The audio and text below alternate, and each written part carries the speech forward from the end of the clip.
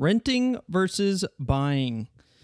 There's been a lot of content from several people talking about this. I am no different. I'd like to add my 2 cents to the whole argument as this housing bubble pops. Welcome to another Achieving a Minerva podcast. I'm Sal, and we're going to enter this journey. So, first of all, this is not a very math-heavy podcast. I don't typically go way into the weeds, and this certain section is not really any different. The math almost overwhelmingly says that renting is more viable for at least 90% of people and situations. Other content creators agree. If you'd like to really get into the math of all that, I'll lead you to some of them. Money with Katie just recently did one in October. If you go to Millennial Revolution, Christy Shen kind of breaks it down. That's before the pandemic. Mr. Money Mustache has a blog post about it. Financial Samurai. A lot of them have some sort of tidbit about the rent versus buy. Some of them are before the pandemic, before this whole big housing boom of the pandemic happened. Some of them are after. For example, the Money with Katie episode I mentioned earlier. So the math says that renting is more viable. It makes more mathematical sense from a pure numbers perspective. I don't disagree that the math says that. A big caveat is that it might vary by locale, and there's definitely certain situations where it might make more sense for you personally. But the main caveat that I will say is that your primary residence is not a financial investment. It is not a financial asset. Please hear that and write it down if you need to. Your primary residence, the house where you live, if you own it, is not a financial investment. It is a use asset, much like your vehicle or your boat or whatever else you might have that you use.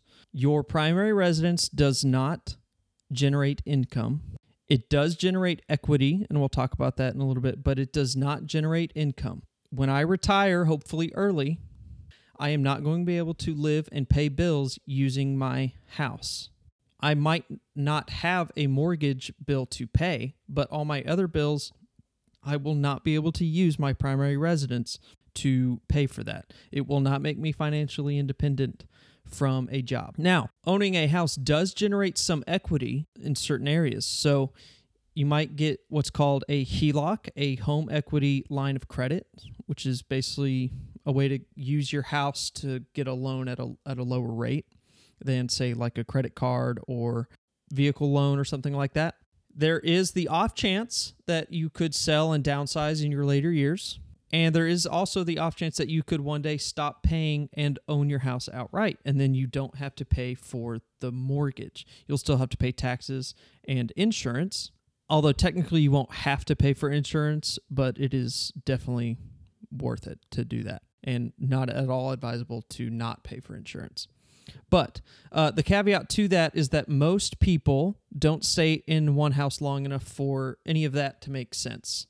So the vast majority of people move from job to job to job because it's been proven that is the best way to increase your salary. And even if you're really wanting to follow the American dream, you've achieved buying your first house, you might not have your dream house, so you sell that house after about 5 years, and then you get your big mansion house. That is not really what happens anymore.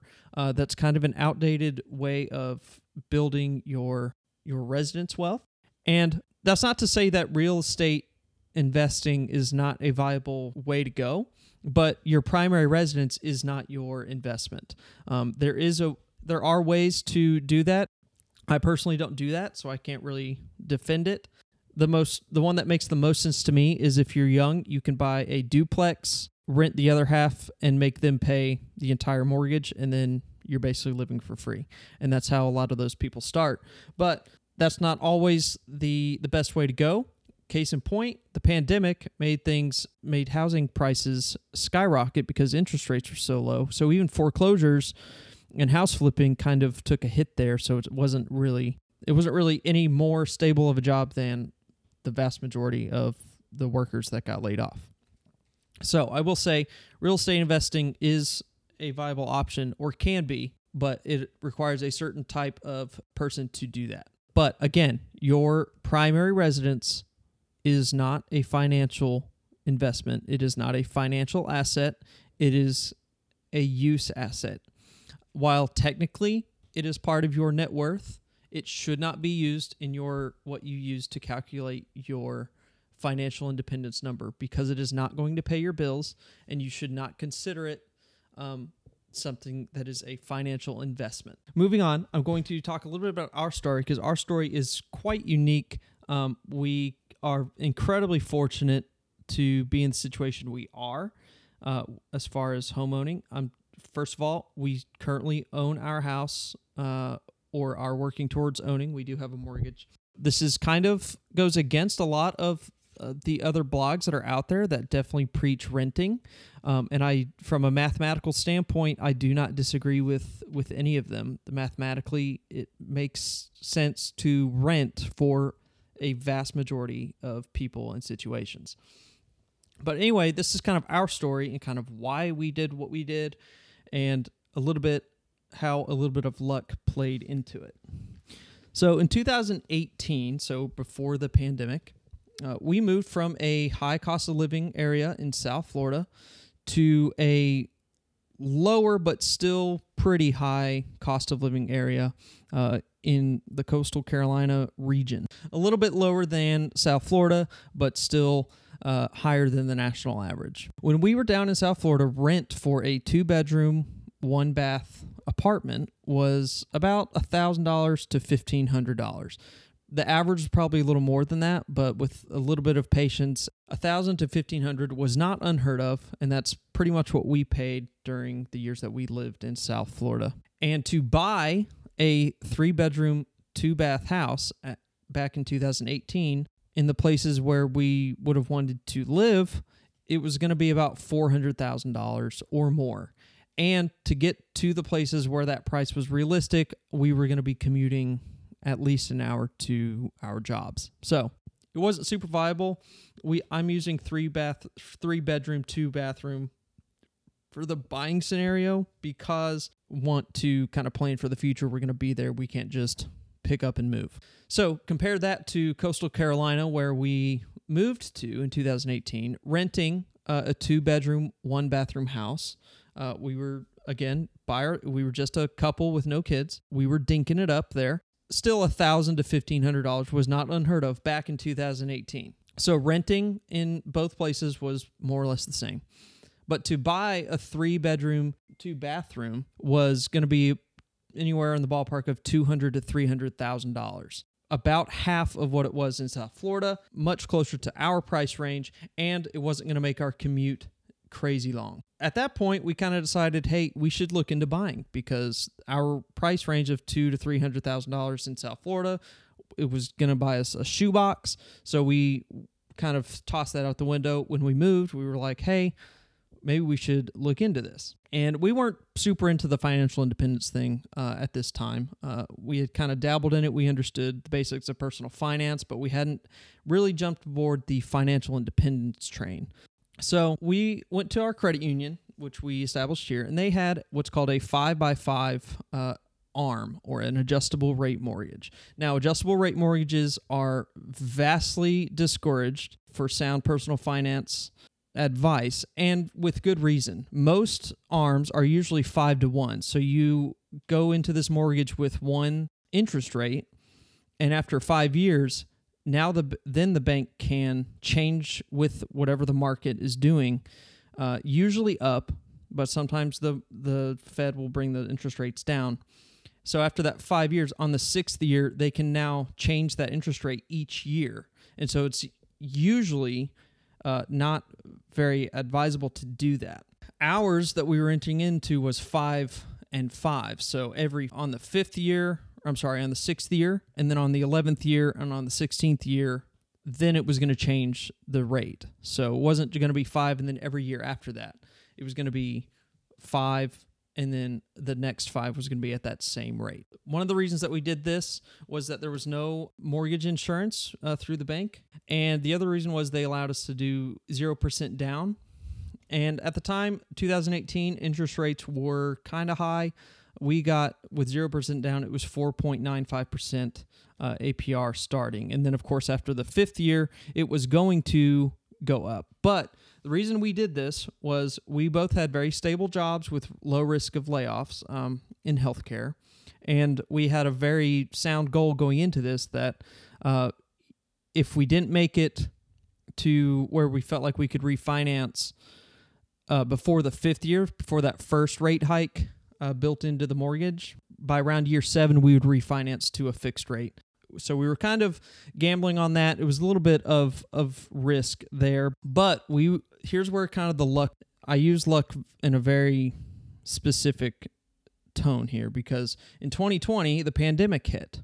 While I definitely wish the pandemic never happened for a whole bunch of reasons, I will say that there is some silver lining for us personally in the pandemic. So please don't feel like I just wish the pandemic on the world again. I definitely would have rather avoided it. But here's the silver lining for us. The pandemic hit, which made healthcare employment even more stable. That was basically one of the only sectors that was not laying people off. People were leaving willingly because of burnout, but as long as we could stick it out, healthcare was a done deal. Everyone was getting sick. They needed more workers. There was plenty of overtime to have. It was kind of, for the certain kind of person that can stick it out, the perfect place to be. In 2021, the interest rates plummeted because the Fed lowered the benchmark interest rates, and that caused the house market to explode. Things were selling for double what they were probably worth in a matter of just a few months. Because the interest rates were so low, people decided, or the banks convinced all these consumers that, hey, your payment can still be whatever it is your budget was, because the interest rates are so low, so you can afford more house. Most of the consumers took that hook, line, and sinker, and the value of most houses just skyrocketed. And ours was no exception. We paid a little over $200,000, and at some point in 2021, I looked at our Zillow Zestimate, and it was almost $500,000. Anyway, so 2021 happened. My grandmother passed from a non-COVID related issue, but she left some money, and we used it to refinance the house because interest rates were so low. There was a point towards the end of 2021 where we kind of looked at each other and said, eventually these rates are going to go back up. We need to take advantage of what these rates are now. So we did that, and we ended up with a fixed 15-year mortgage at 2.75%. And because of the reevaluation to get the refinance, we ended up with about 50% equity in our house. So that worked out really, really well. We cut our interest rate almost by half. We cut our time of our mortgage almost by half. And we increased our equity by probably 45%. Now, in 2022, that kind of gave us a hedge on inflation, which is probably the biggest pro for owning houses, is the hedge against inflation. Because now what was going to rent when we moved here at $1,000 to $1,500 is now $2,000, and our mortgage is about $1,500, and it should stay that way or pretty close to it until we're done paying the house. So that's a really lucky thing that we looked into. Now our payment is about $1,500, give or take what insurance and our escrow and taxes all is going to be. We should stay under $2,000 for the next 15 years. That's the finances of our situation. But I want to talk about the non-financials about home ownership and who home ownership might work for. So the first thing I want to talk about is repairs. Owning a home requires things break. When you rent your apartment, everything that breaks in that apartment is built into the rent or into your security deposit. If something goes wrong, you call your landlord and they hopefully fix it. And that's on them because they own the property, unless they weaseled something into your contract. But repairs, when you own a house, are going to be all on you. You own everything. Barring something that you're going to claim on insurance from a storm or a fire or something, you're on the hook for everything. So it pays to be very handy. I happen to be very handy with a lot of repairs, electrical, plumbing, some construction things from a lot of different things from my life. So being handy works a lot because buying your supplies at Lowe's and coming to fix it yourself is way cheaper than paying somebody to do it. There's been a few things that I haven't been able to do either because of time or because of knowledge. And we've had to call somebody out to come and look at something. One of them was as simple as a breaker near the air conditioning. I don't know air conditioning very well. So we had somebody come in and work on our air conditioning. It cost us $100 for them to like clean something and undo a couple screws. It was crazy. So I can't imagine what it would be like if I was not as handy as I am. So that's great. That's something that I will give as a caveat. But if you don't know how to do a lot of things, YouTube pretty much can teach you anything you want to know. Now, the big thing about homeownership is lifestyle. We are homebody people. We are pretty introverted people. Our lifestyle is more conducive to owning our own property. First is we do a lot of homestead style hobbies and living. We like having a big garden. We keep bees. Eventually, we like to have chickens. We do a lot of composting. We have a lot of storage for like freezers, for big freezer meals and things like that. That most places where you have an apartment or even a small house that you rent, you might not be able to do either because of rules or because of space. And then a big other part of our lifestyle is we like yard space. We have a right around an acre of space, and we're a little bit more interested in that than how big the house is. We don't really want a big, giant mansion, mostly because we don't want to clean a big, giant mansion. So our house, good enough size for us, and we have a lot of space where we get to do a lot of those things outside. And a lot of our hobbies require space. I like to do home brewing, my own beer and mead. I like scuba diving, has a lot of equipment. She likes to cook in bulk and make a bunch of meals. So we have big storage spaces, and the kitchen is a little bit bigger. And then the other thing is that we live in a very regulation free area. We don't have an HOA. We're allowed to have chickens. We're allowed to have bees outside. Not every jurisdiction is going to be like that. So we're a little bit more country folk. We're not city folk. A lot of city folk like to go to concerts. They like to be out at the bars, and there's really nothing wrong with that. But if those are the kind of hobbies that you like and you don't like being at home except to sleep, then definitely renting is for you. For us, owning our own house was another level of freedom. Like I said, it's a low regulatory area. There's no HOA, which was huge for us. Be careful if you're the kind of person that's going to throw a fit at HOAs, because when you buy the house, you agree to pay the HOA fee. Things like outbuildings are fairly easy to get away with here. Adding on to the house is easy to get away with here. And I'm able to do a lot of that work, either by myself or with a couple other hands of help. And of course, it's an inflation hedge. And a big thing is, because we lucked out with 2021, we are going to own our house outright at the age of 45. So that's going to be huge. And it's going to bring our retirement spending expenses down, because that's going to be $1,500 a month. And it's just another level of freedom. And I really want to talk to you guys about that. This is the part of home ownership that can be detrimental to people that don't need to be buying houses.